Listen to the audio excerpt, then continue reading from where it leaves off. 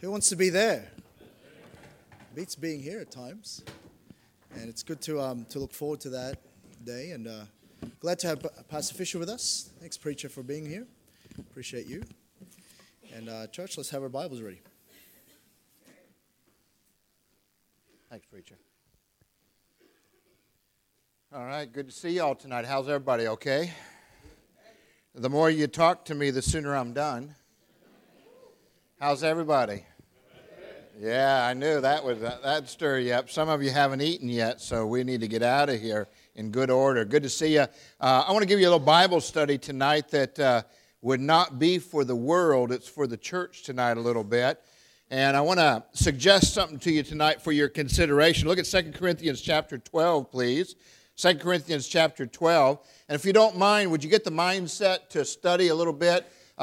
Turn to a few different scriptures. I won't be at one scripture very long, but I want to make sure that you understand the principle behind this. I told Pastor, this is kind of a new message for me to take on the road. I spoke to our church about it, but I'd never taken it on the road before. But on the way over here today, I thought, I don't know, somewhere after you've been on an airplane for a little bit, you start thinking about different things, and I thought, maybe this would be the one for tonight. So 2 Corinthians chapter 12. 2 Corinthians chapter 12. You know what? We'll get to that one in a minute. I want to add one more in here. Look at 2 Corinthians 2 first. We'll go to 2 Corinthians chapter 12 in a minute, I think. 2 Corinthians chapter 2. I want you to look at, if you would, at verse number 10. Verse number 10 of 2 Corinthians chapter 2. To whom ye forgive anything, I forgive also. For if I forgave anything, to whom I forgave it, for your sakes forgave it I in the person of Christ, lest Satan should get a what? Say it. An advantage of us, for we are not ignorant of his devices. I want to talk about one of his devices tonight, one of his, if you would, schemes, or one of his thoughts that he would attack Christians with just a little bit. And I want you to see in verse 11, lest Satan should get an advantage, like the upper hand, like where he would get influence in some way, shape, or form over us. We're not supposed to be ignorant of his what? Say it. Devices. So we need to be knowledgeable about something tonight. And one of the things when I was in the military, they used to teach us, in my days, the America, in the United States, we had just come off Vietnam, and we were fighting a Russian-backed force and a Chinese-backed force at the time. So we would learn, they would teach us about Russian and Chinese tactics. And the idea was, if we knew how they were going to fight us and what were some of the schemes and maneuvers and devices that they used, that we could better be ready for it and combat against it. So sometimes we as Christians need a little bit of a military briefing. What do you mean? We need to be told, here's what the enemy might do. Here's what the enemy might use on us. Here's what's going on. And by the way, we don't have it figured out, but the book does. So the idea is the Bible teaches some of the tricks, the wiles, the schemes. And with that in mind, look, if you would, at Ephesians chapter 6. We're not to the device yet. I'm just setting you up so you understand the importance of not being ignorant to the devices. Look at Ephesians chapter 6. You're familiar with this. So the idea tonight is we don't want to be ignorant to the enemy's devices. And you would agree, principalities and powers are our enemy. Would you agree with that? Notice, if you would, Ephesians chapter 6, and look what it says. Verse number 11, or verse 10 says, finally, my brethren, be strong in the Lord, in the power of his mights. And then he says, put on the whole armor of God. So the idea is the defensive against that you may be able to stand against the wiles, that's the devices, of the devil. Well, the opposite of stand is obviously to fall. And notice what he says in verse 13. Wherefore take unto you the whole armor of God, that you may be able to withstand in the evil day, having done all to stand. Brethren, I don't know if you've been in Christianity long enough to see soldiers fall. I don't know if you've been around long enough to notice that some people who used to be in the battle aren't anymore. And what we have to be careful about is that we don't become part of the casualties. Look, they're Christians, they're still going to heaven, but what I want to tell you is we want to be effective Christians. And we want to understand in our minds how to withstand that evil day. And part of our defenses in this armor is having the understanding of what trick or scheme or device that he might use against you and I. Stay with me just a little bit more. And notice, if you would, in the book of Revelation, stay with me, Revelations chapter number 12. Revelations chapter number 12. And I want to remind you about one of the attributes of Satan, so then we'll get into the specifics. Look at Revelations chapter 12. And verse number 10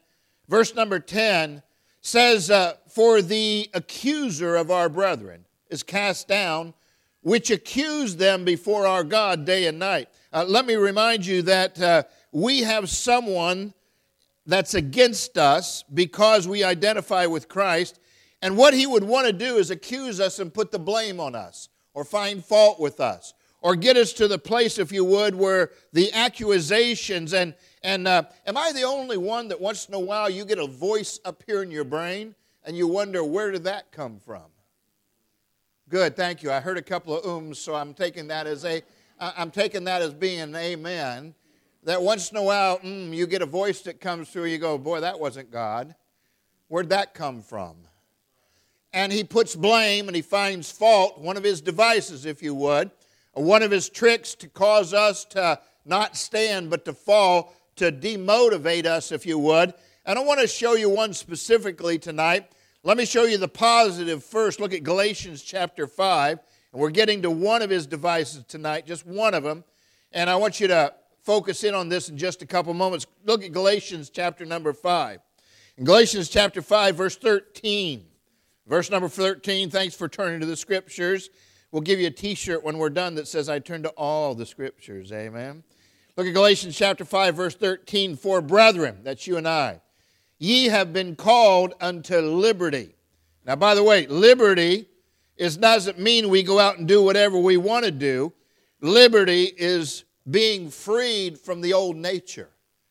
When we get saved, he begins to call us unto liberty.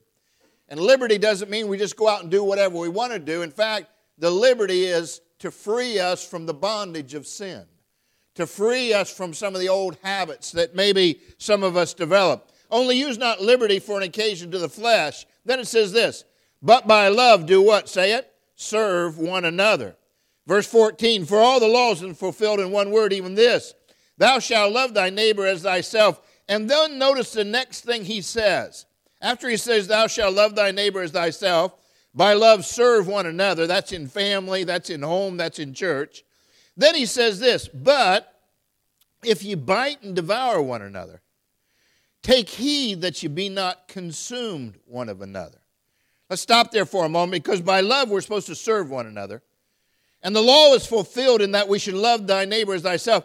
But then he says, but if you bite and devour one another, take heed that ye are not consumed one of another. I want to say that if we're not careful, there's a word that describes this concept of biting and devouring each other, and it's in verse number 26.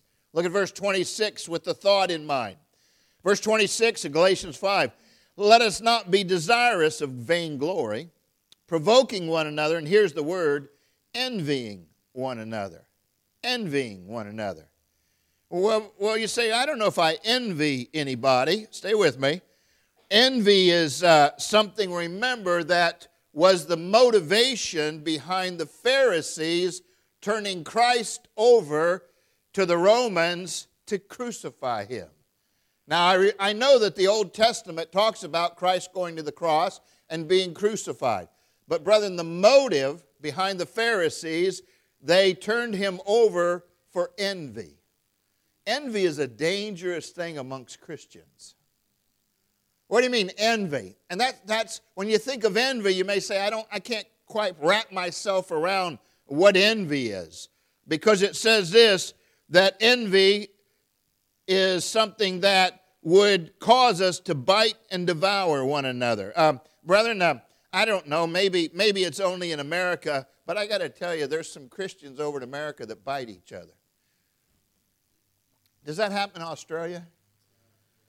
Y'all seen each other get bitten a little bit? And if we're not careful, the Bible cautions us not to devour one another.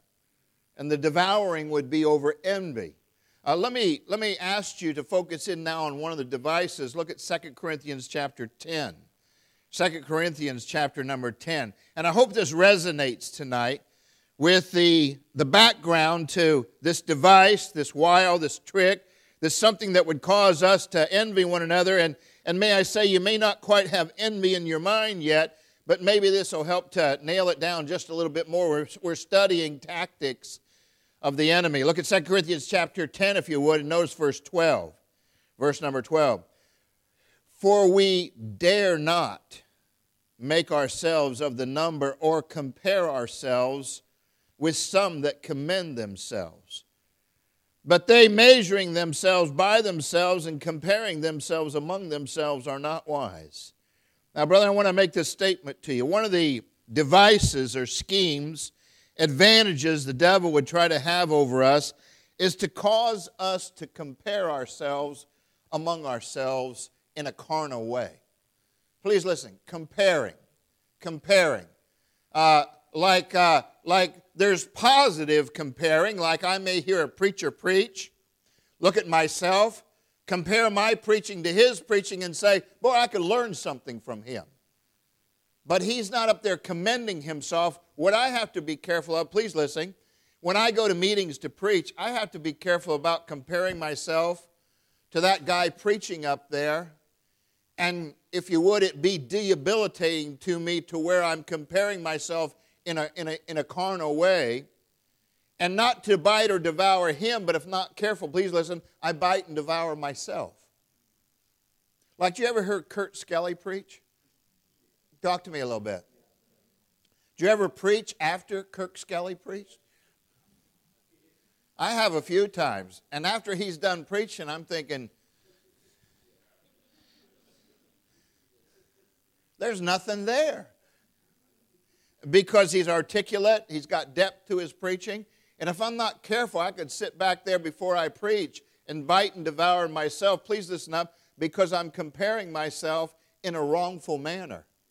And brethren, we're all different and supposed to be different. Come on, is that right? But within a church, this comparison type of thing can come up, and there can be a carnality developed between insecurities that can develop with comparing. And so here's what he says. Comparing ourselves among themselves are not, it's not wise to do. Why? Please listen. Comparing can produce carnality. Now, may I say this without getting in trouble tonight? And I want you to come back to church tomorrow morning or tomorrow night too. But it's not just the men that compare themselves among themselves. It can be women. It can be families. You know what? I one time I remember a lady came to me doing some counseling, and she said, "I wish I had a marriage like you all have." I said, "What?" She said, "I wish my husband and I had a marriage like you and Patty have." And I thought, what crossed my mind is, how do you know what kind of marriage we have? How do you know I don't go home and beat my wife? She was looking at it kind of publicly, though, and said, "I wish you had a marriage like I had." And she, I said, "Now, what are you saying? Are you comparing your husband to me?" And she hung her head and she said, "Well, I probably do." And I said, let me tell you something, sister. My socks stink. And I started to downgrade myself in front of her. Why? Because I didn't want her comparing her husband to me.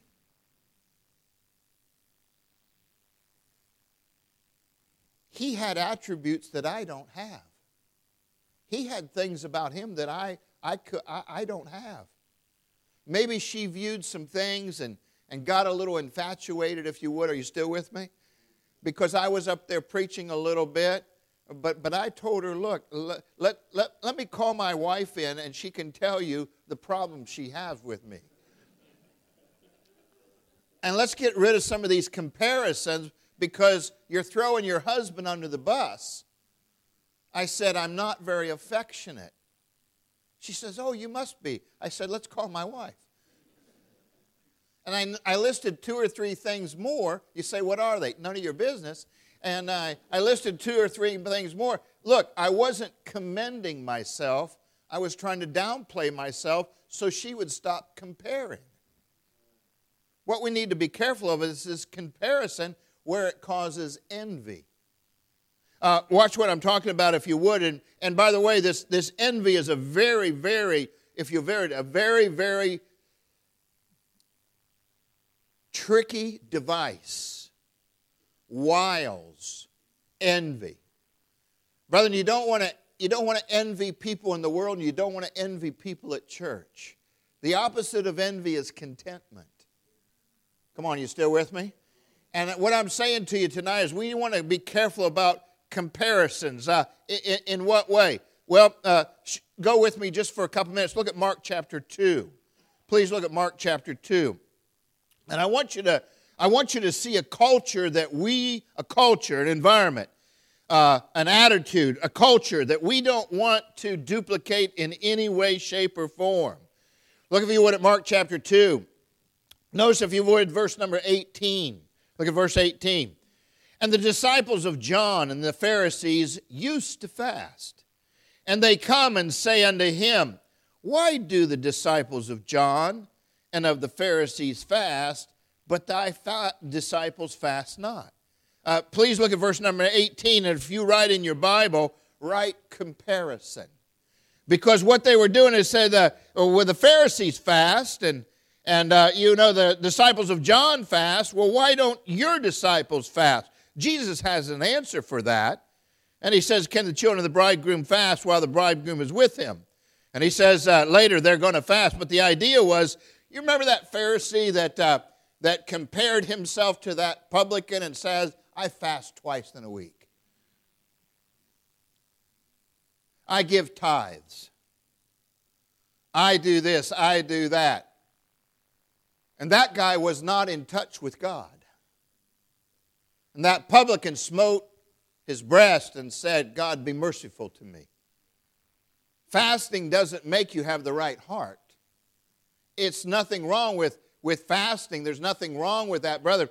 But in this case, fasting was works to them.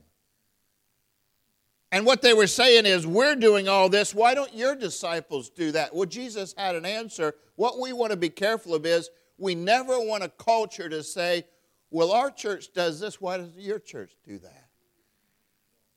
Or that church does this, why don't we do that? Careful. Or that family, boy, we in our family do this, and that family doesn't do that. Careful. Careful. The comparisons can cause envy and carnality. You still with me? Especially if there's a judgment involved where one's superior and one's inferior.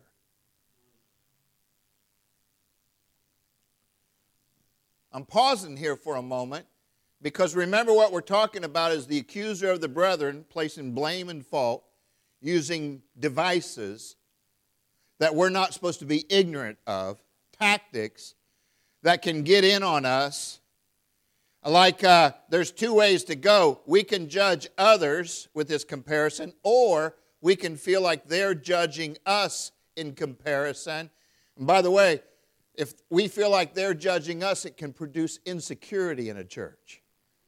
It can produce insecurity in a family. Is this making sense to you yet?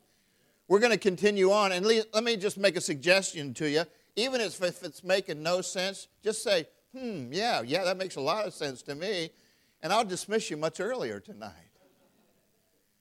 I want you to go away, though, with thinking and pondering the device of comparisons in a carnal way.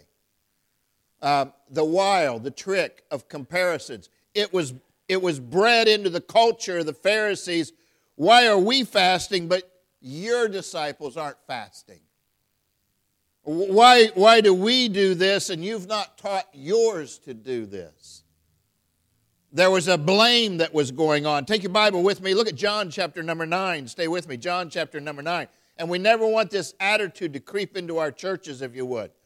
There's nothing wrong with the kind of comparison to make ourselves better for edification, but most of our comparisons are carnal. Look at John chapter 9. This is where the young boy that was born blind, Jesus heals him.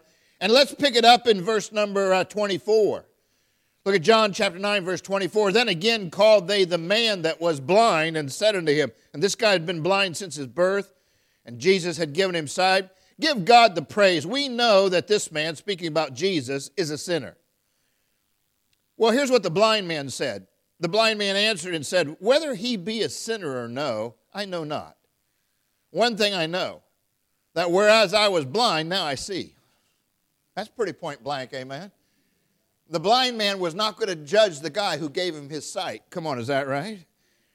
Then said they to him again, what did he to thee? How opened he thine eyes? He answered them, I told you already, and you did not hear. Wherefore would you hear it again? Will you also be his disciples? I want you to know that sarcasm. Then they reviled him and said, thou art his disciples. But watch, we are Moses' disciples. Please listen, that's comparison. That's strong comparison, and I could show you, and you know many places where they were kind of lifted up and commended themselves like we're Moses' disciples. One time Jesus said, before Moses was, I am. The idea was we're Moses' disciples. Verse 29, we know that God spake unto Moses. As for this fellow, we know not. Notice the comparison attitude. Notice the envying attitude. Notice the backbiting attitude. Please look up here. Notice the blinding attitude. What do you mean blinding? The man that was blind, now he sees, but he was talking to some Pharisees that were blinded. They were blinded with their own comparison pride.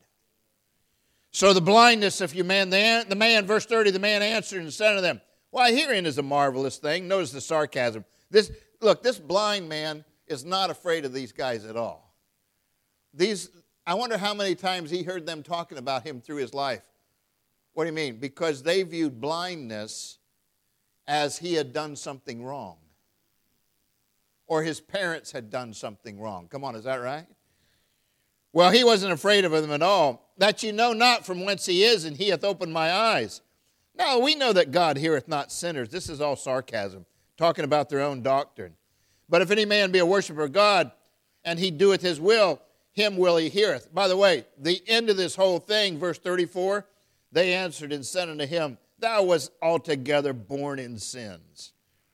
Dost thou teach us? And their answer was to cast him out. May I say to you, he could care less about being cast out of the boys' club. Come on. He was seeing for the first time, and by the way, Jesus found him a little bit later. Come on, is that right? But the idea was, we are Moses' disciples. We are of this personality. That concept of commending ourselves and comparing ourselves is just not wise and can cause carnal envy. Let's go on just a little bit more. And I want you to see this attitude. Look at Matthew chapter 23 real quick. Matthew chapter 23. You say, I'm not doing that. Good. The reason I'm giving you this as one of his devices is that you think in your own mind tonight and let the Holy Spirit show you and say, am I privately doing any comparisons that are carnal? I'll say that again. I want you to go away from this tonight thinking this way. Lord, if I'm privately doing any comparisons that are carnal, please help me to stop that. And by the way, please listen, nobody else would know you're doing it. I can have carnal comparisons going on up here, and nobody knows I'm doing it. But the Holy Ghost does. And I'm setting myself up to give Satan an advantage. It's a device. And I don't see the device being used. And that comparison, please look up here just for a moment, that comparison can demotivate. And that comparison, if we're not careful, once we start the action of comparison, then Satan has an advantage. And we don't want to get in the comparing mode. I'll show you in a minute why. Look, if you would, at Matthew 23 and watch the comparisons again. Matthew 23, it's a culture. It's a culture. Look at Matthew 23, verse number 5. Verse number 5. All their works they do for to be seen of men. They make broad their phylacteries. By the way, that's a comparison. I have more phylactery width than you do. And enlarge the borders of their garments. That's with the scriptures, if you would. I know more scriptures. It's a comparison. And love the upper rooms at feast. It's like this competition comparison. And the chief seats in the synagogues. And the greetings in the marketplace. The idea is that all this has to do with comparisons and who's being called what and who sits where. You know, praise the Lord, we don't have that in our Baptist circles. I hope we don't anyways.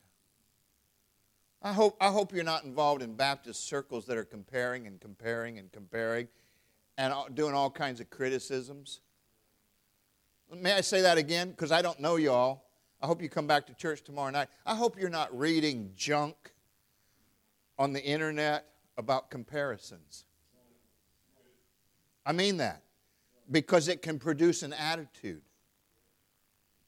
And it's destructive. Oh, I go on to this website and I listen to what this guy says. Make sure that it's not a bunch of comparisons. Is that okay to say that? Hey, if you're getting something out of the guy's preaching, that's great. But be careful about the editorial comments that don't come from the Holy Ghost. Or like comparisons, like what? Like things that we shouldn't even know about other people that are being broadcast in there. You say, do you know what I'm talking about? No, I haven't read them, but I've worked with people who have, and it gets their minds all twisted up. And then if they're not careful, when they're reading comparisons, they start doing it at church. I'll say it again. When they're reading comparisons, then they can start doing it at church. And all of a sudden, Satan has an advantage. Because, brethren, what you're going to see at church is not everybody's perfect like you are. I'm smiling. You smile too. Unless you feel like you are perfect, then Satan already has an advantage. The concept, brethren, of comparisons is it says it's not wise. All things are lawful, but all things are not expedient. And the concept, it's a culture of comparisons. The Pharisees had a culture of comparisons, and it was carnal, and it was self-destructive. A lot of times churches, the world doesn't destroy churches. Churches destroy churches. People within the churches destroy churches. And all I'm trying to get across to you tonight is one of his devices, one of his tactics, one of his wiles, one of his schemes. And maybe this is not something where you go, no, I don't have a problem with that. I really don't. I'm good with that. Good. Mark it down to not let it come up as a habit way of thinking, because in the Pharisees, they literally were not only biting and devouring at Jesus, but they were biting and devouring, please listen, at John the Baptist and they were biting and devouring each other. There was a culture, if you would, of let me step on them, and it allows me to step up, and that's not biblical. Look, if you would, at Luke chapter number 7 real quick. Luke chapter number 7. And what we're trying to learn tonight is a little bit how not to be like the Pharisees, if you would. But look at Luke chapter 7 real quick. And in Luke chapter 7, notice, if you would, in verse number 29. Verse number 29.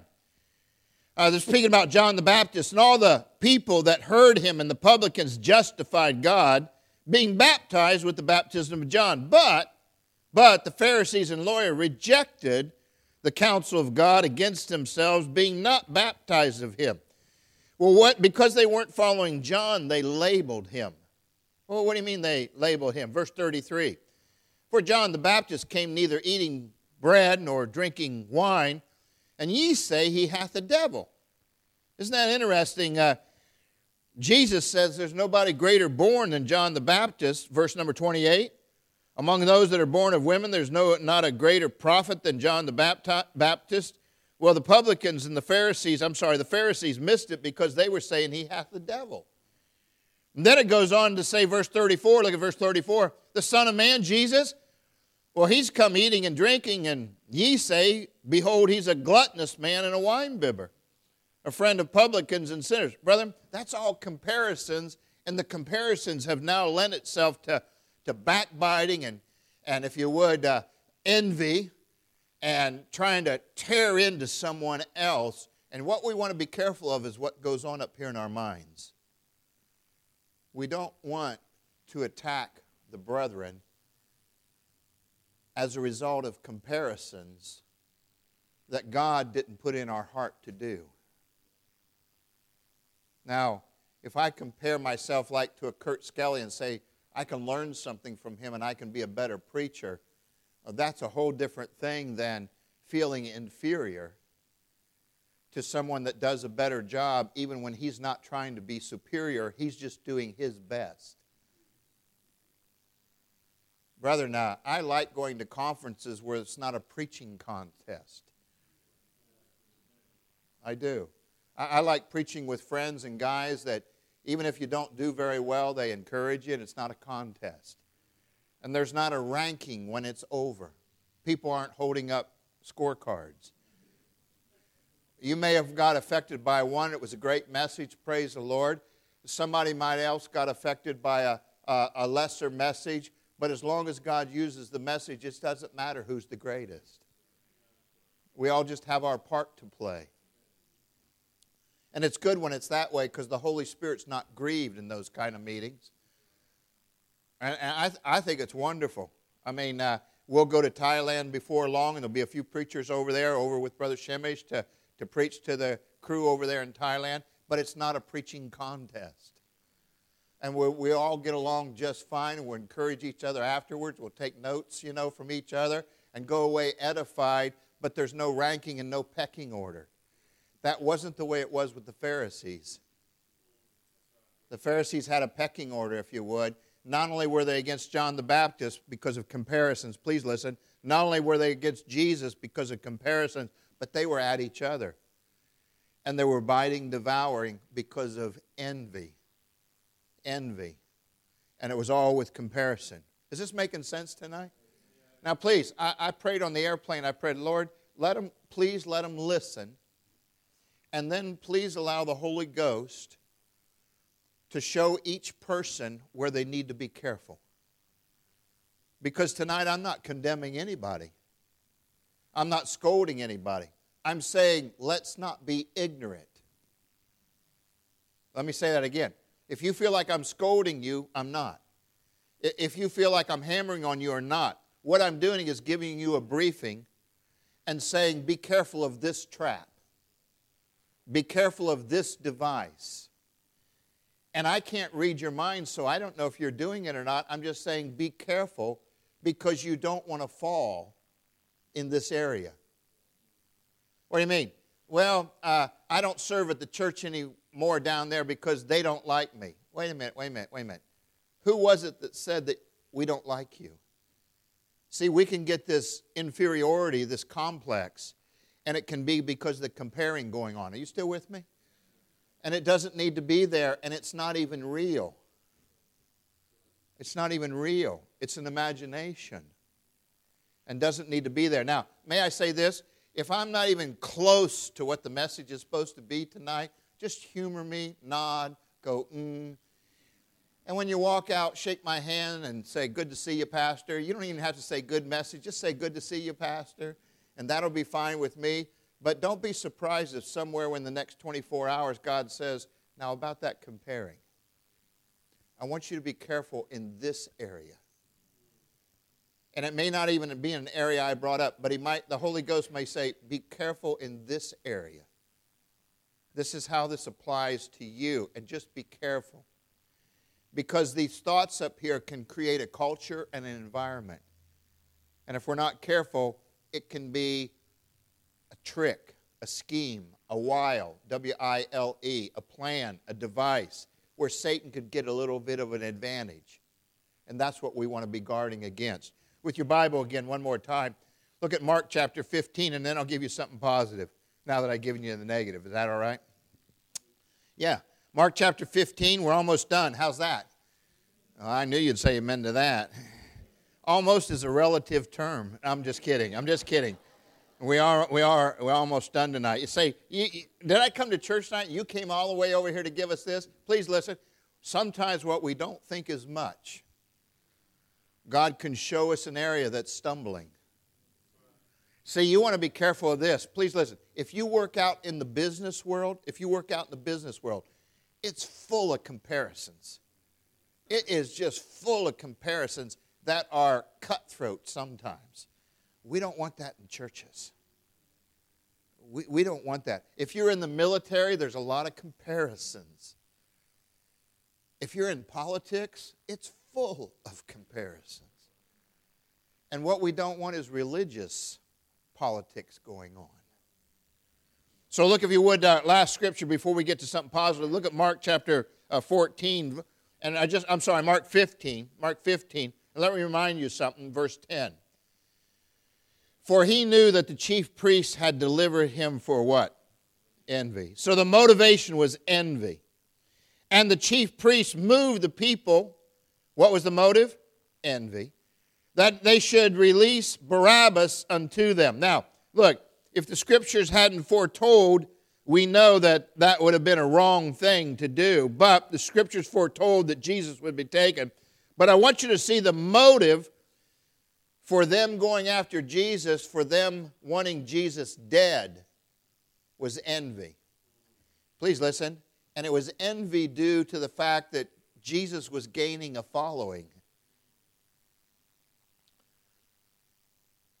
And they were worried about losing their position and their status. And I could show you the scripture for that. Brethren, envy can make people insecure. I'll say it again. Envy can turn around and be something that makes people insecure, where they don't want to do as much, because that insecurity becomes what's in their windshield, and that's all they can see. Let me give you two scriptures that would counter this, if you would, and we'll be done tonight. Look at Philippians chapter 2. You already know these, but I want you to look at them in your mind tonight, because it's like, well, what do I do? What do I do? Here's the attitude we're supposed to have, Philippians chapter 2. And again, the concept tonight is comparing. That produces this concept of envy that can be a culture in our mind if we're not careful.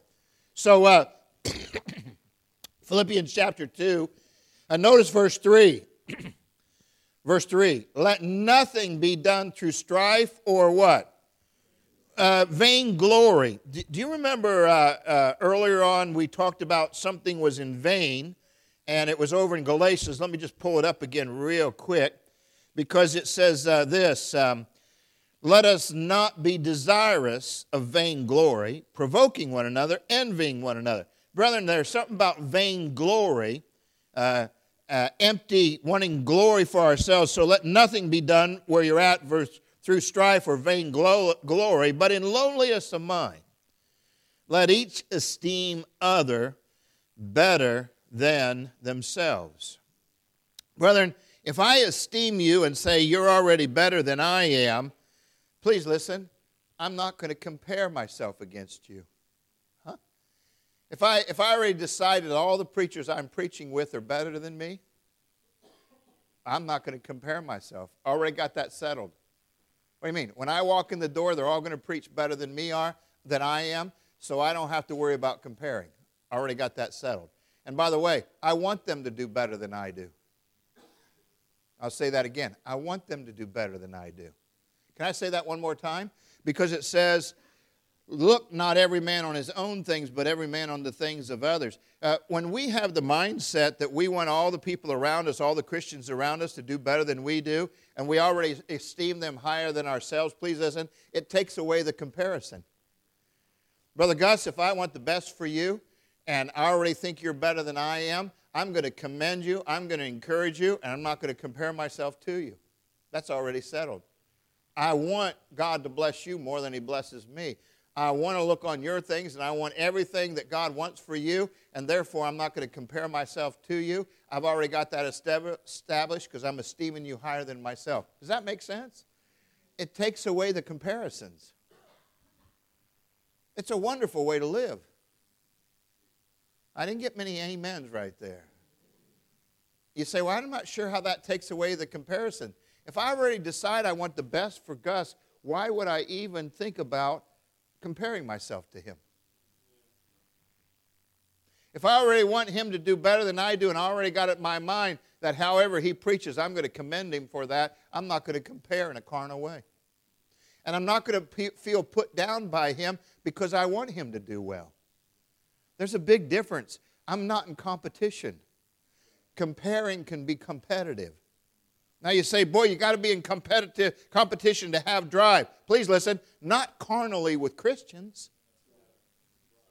I'll say it again. Not carnally with Christians.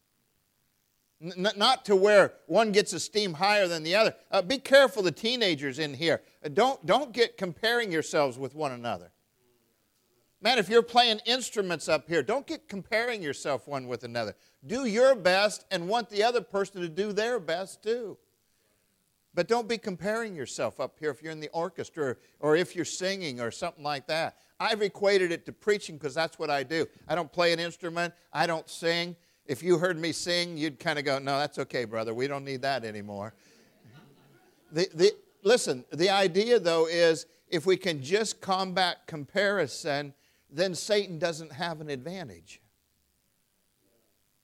If we can esteem each other higher, if we can prefer one another above ourselves, then we get away from the comparisons, and it creates a culture where everybody can do their best, run their race the best they possibly can. Please look up here. Nobody's trying to stumble each other, and nobody applauds when somebody stumbles, because it's not that kind of competition. If we have any type of competition, it's to encourage each other to do our best. It's to run our race, and we can all cross the finish line together, and not comparisons like, boy, he's doing so much more than me. Brethren, may I remind you something? One was given 5, one was given 2, and one was given 1, according to their several ability. Everybody has different ability levels, and everybody has different skill sets. And God distributes and measures out according to ability level, because God can see that. Well, when it all came down to it, the one that gained 5, who was given 5, God said, well done. The one that had 2 and gained 2 more, God said, well done. The only one that was displeased with was the one he gave 1 to, and the guy didn't do anything with it. Didn't even try. God's displeased when we don't try. But I want to tell you something. The one that had 5 should not look at the one that had 2 and say, I'm doing so much more than you. Come on, are you still with me? No, it's not that kind of comparison. It's not that kind of competition. If you were given 2, man gained 2 more, and God's going to say to you, well done. And what I'm supposed to do is help you to gain those 2. If I was the one given 1, whatever I do, don't hide it in a napkin, please listen, and don't get an inferiority complex on the one that was given 5. Everybody gets it according to their several ability. But as long as we cross the line and do our best, God says, well done. Is this making sense to y'all tonight? Whatever you do when you walk out of here, all you do is say something like this: Lord, if I'm involved in comparisons in a carnal way in my mind, please show me. Why? Nobody else needs to know. So Satan doesn't have an advantage over me. So Satan doesn't have an upper hand. Please listen. So Satan doesn't have a foothold to accuse me. So Satan can't find fault and blame with me and put me down. So I don't set myself up where I have an evil day and I don't stand properly. Well, what could happen inside of me? Please listen. I could get envious, or I could get jealous, or I could start biting and devouring, or I could start hanging around with those that do and feel comfortable. What do you mean? If I get around people that are biting, devouring, I want to feel uncomfortable. I'll say it again. If I'm around people that are biting and devouring, I want to feel uncomfortable. One more time. You say, why do you want to feel uncomfortable? Because that's what the Pharisees did. That's what the Sadducees did. And I'd never want to be comfortable around a Pharisee or a Sadducee. even if they were Baptists. Now, please listen. Does that mean we're not supposed to have distinctions in doctrines and beliefs? No, I think we ought to have distinctions. I think we ought to have doctrines. I think we ought to have beliefs. I think we ought to have standards. I think we ought to have all that, but I don't think we need to try to play the Holy Ghost. Because we're not the Holy Spirit. And the judgment seat, we're not going to appear before the judgment seat of Doug. Come on, you still with me? And praise the Lord, we're not going to appear before the judgment seat of Brother Hernan. It's the judgment seat of Christ. And I trust in His mercy and His perfect judgment. And that He wants us to do the best we can to glorify Him. So please, as you go out of here tonight, all I want you to ponder and think about, it's a Wednesday night. This is not, oh man, that was a life-changing message. Please listen, it'll be a life-changing message if the Holy Ghost speaks to you. Not because of me. And it'll be over time. And the Lord might say, now be careful in this area, you're comparing too much. You're setting yourself up. Be careful. You're making somebody superior to you when they're not. You're making yourself inferior when you're not because you're comparing yourself. You're judging them when you don't need to because you're comparing yourself. And the Holy Ghost will just show you, get rid of that. Start thinking well about people. Yeah, but they're judging me, but don't revile back. We want to be Jesus' disciple.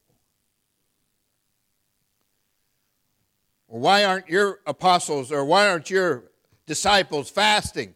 And his answer was, can the children of the bridegroom fast while the bridegroom is here? They'll start fasting when the bridegroom is taken. He had it all planned out. But they were measuring themselves among themselves and commending themselves among themselves.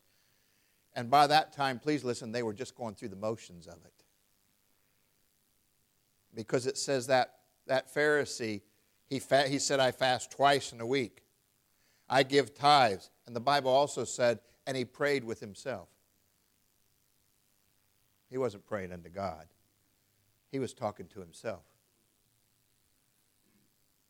Let's not compare ourselves among ourselves or commend ourselves to where there's biting, backbiting, jealousy, envy, to where we devour one another, or worse yet, devour ourselves, because it's one of Satan's devices. Pastor, why don't you come? This may not be it. Everybody floods to the altar, but I want you to go away. And as long as you go away come on up, preacher. As long as you go away with this, the altar call might be, let me think about that. And let the Holy Ghost work on us just a little bit. Pastor, you come.